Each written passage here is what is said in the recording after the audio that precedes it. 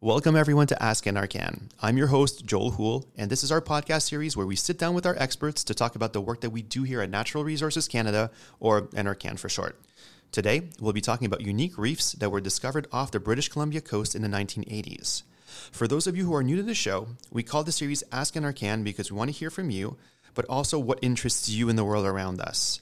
The purpose of the show is to share with you not only the type of science that we do, but also the reasons why we do it and how it relates to your life.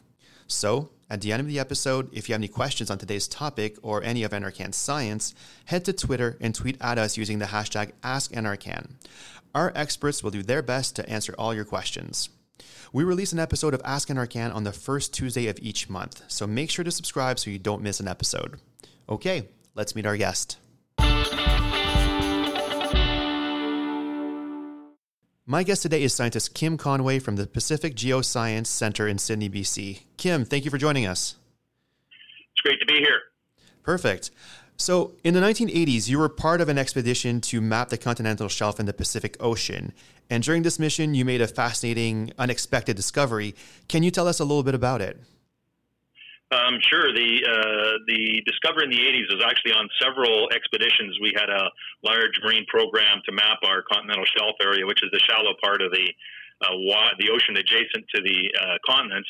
So in BC, that's Queen Charlotte Sound and Hecate Strait by the Queen Charlotte Islands, or Haida Gwaii, and north of Vancouver Island. So we had several expeditions to these waters and made these interesting, amazing observations on seafloor features that took a long time to actually figure out. It was a couple of years before we actually figured out that these features were all related and all were actually reefs formed by sponges on the seabed. So these reefs were very large, but in different forms in different places. So where you went on the continental shelf, these reefs were different structures, different styles, mounds, ridges, flat areas, but all created by the same group of sponges. So what exactly are glass sponge reefs and what makes them so special?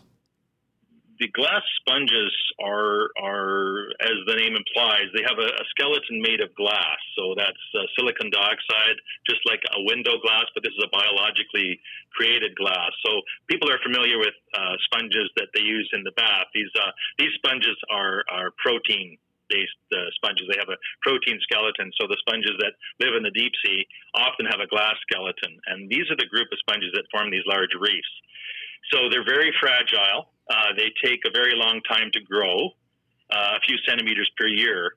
And the neat thing about these reefs is they grow like a coral reef, one sponge on the other, until they can form these fantastically large structures up to 30 meters in height and tens of kilometers in area. So they're basically the size of cities. If the city had 8-story buildings and widespread low-rise apartment buildings all around it, that's the size of these what we call sponge reef complexes. So these reef areas took, we think, thousands of years to grow. The construction of the reefs is dependent on many factors, and they're unique to this part of the world. We don't find them anywhere else in the world, and we think that their growth is dependent on our high nutrient levels, including silica as a nutrient in the water. That's delivered from our mountain ranges. So the rivers wash this silica into the ocean, where these sponge reefs can take advantage of this high silica content in the ocean water and build these really large reef structures. So how big are the reefs themselves? The reefs, as you see them on the seafloor in Hecate Strait and Queen Charlotte Sound, are often 20 meters or even taller, and they can form pointy mounds or ridges.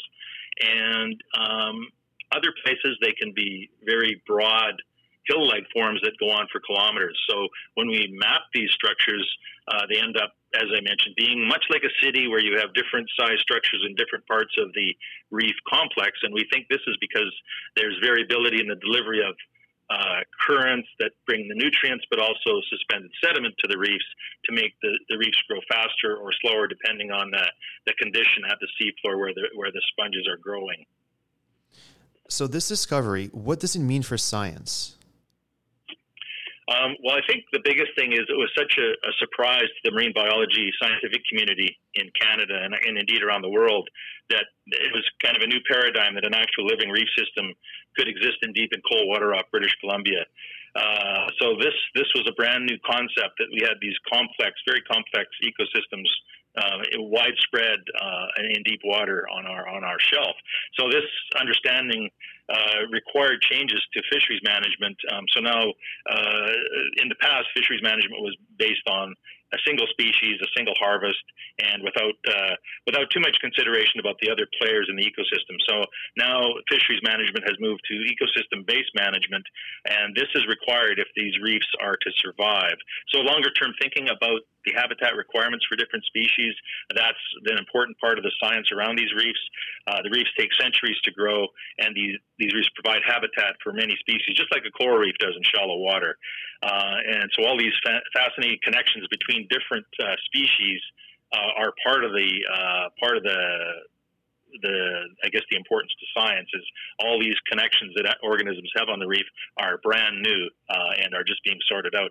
The other really interesting connection is the way that these reefs are the only living examples of a reef that was once very common in the world. If we look in the geologic past in the Mesozoic, that's the Triassic, Jurassic, and Cretaceous periods, the age of dinosaurs. These kinds of reefs were widespread around the world. They were the most common kind of reef in those days.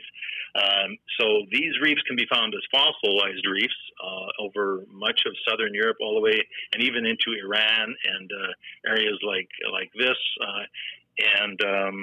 So this example we can compare directly to the ancient reefs from the past and see what the conditions were that these reefs grew under. That's absolutely incredible. The reef is obviously very special. It's a marine protected area, and a request was made to declare it a UNESCO World Heritage Site. So why is it so important to protect and conserve the reef? The UNESCO aspect is really interesting because you could view these reefs as a cultural heritage or a geologic, biologic heritage of the world, because the ancient reefs spread across many, many countries. You can find this style of reef. I myself have visited these rock record reefs in Spain, Portugal, and Germany, but they occur in Romania, in Poland, and Iran, and China, and other places. And so these reefs we have off our coast really are a heritage for the entire world, not just British Columbia and not just Canada. So that's why I think they have been recommended as a UNESCO World Heritage Site. Are we at all worried about climate change having an impact on the reefs? The ocean is experiencing climate change effects the same way that the whole entire globe is. The effects that we think could impact the sponge reefs are twofold. And the first is that the water itself is actually warming, and these sponges do much better in colder waters as opposed to warmer waters. So where the reefs are shallow in places near Vancouver, like Howe Sound, they've actually found very small reefs that you can dive on to scuba depths in 25 meters of water. And this water depth will be impacted by surface water warming, which is already beginning in some places. So these sponges seem to be happiest in about 6 to 9 degree water. If the water temperatures climb much over 10 degrees, they start to have problems with metabolism and other biological effects of that warm water. The other aspect that climate change may bring to our reef systems is that the upwelling systems that is driven by winds off our north coast, the winds will increase the upwelling as well. So this upwelling that occurs on our continental shelf, further south, this upwelling is a real benefit to the ecosystem because it brings nutrient-rich water to places like California. But off our coast, unfortunately, the water that's down below that is upwelled is low in oxygen, and so this water that's less oxygen-rich will be upwelled onto the continental shelf where these large reef complexes are. So that is a concern. However, we think that these glass sponges are more resilient in the face of variable oxygen conditions than are, for example, fish. So fish are very sensitive to low oxygen, whereas we think the sponges are not quite as susceptible to this impact. But it is a concern, and we DFO and university researchers are actively pursuing that research. Speaking of research, are we still studying the reef today? Is there any more scientific research planned for the near future? Oh yes, the Department of Fisheries Oceans has ongoing work detailing the reef ecology and what groups of animals are found on the reefs and the relationships between these reef dwellers. It's very fascinating to see this detailed biology work come to light, especially as we've been involved in mapping these reefs for well over 30 years now. It's really amazing to see the progress in very detailed ecosystem connections that the biologists are making on the reefs and illuminating those really interesting connections that I think everybody finds fascinating on a coral reef, things like cleaner shrimp and these really interesting ecological phenomena. These are actually also occurring on our deep water reefs, and we're just starting to understand these ecosystem connections. So the emphasis also is on the ecosystem-based management and marine protected area strategy that we have just developed in Canada, and DFO is leading that.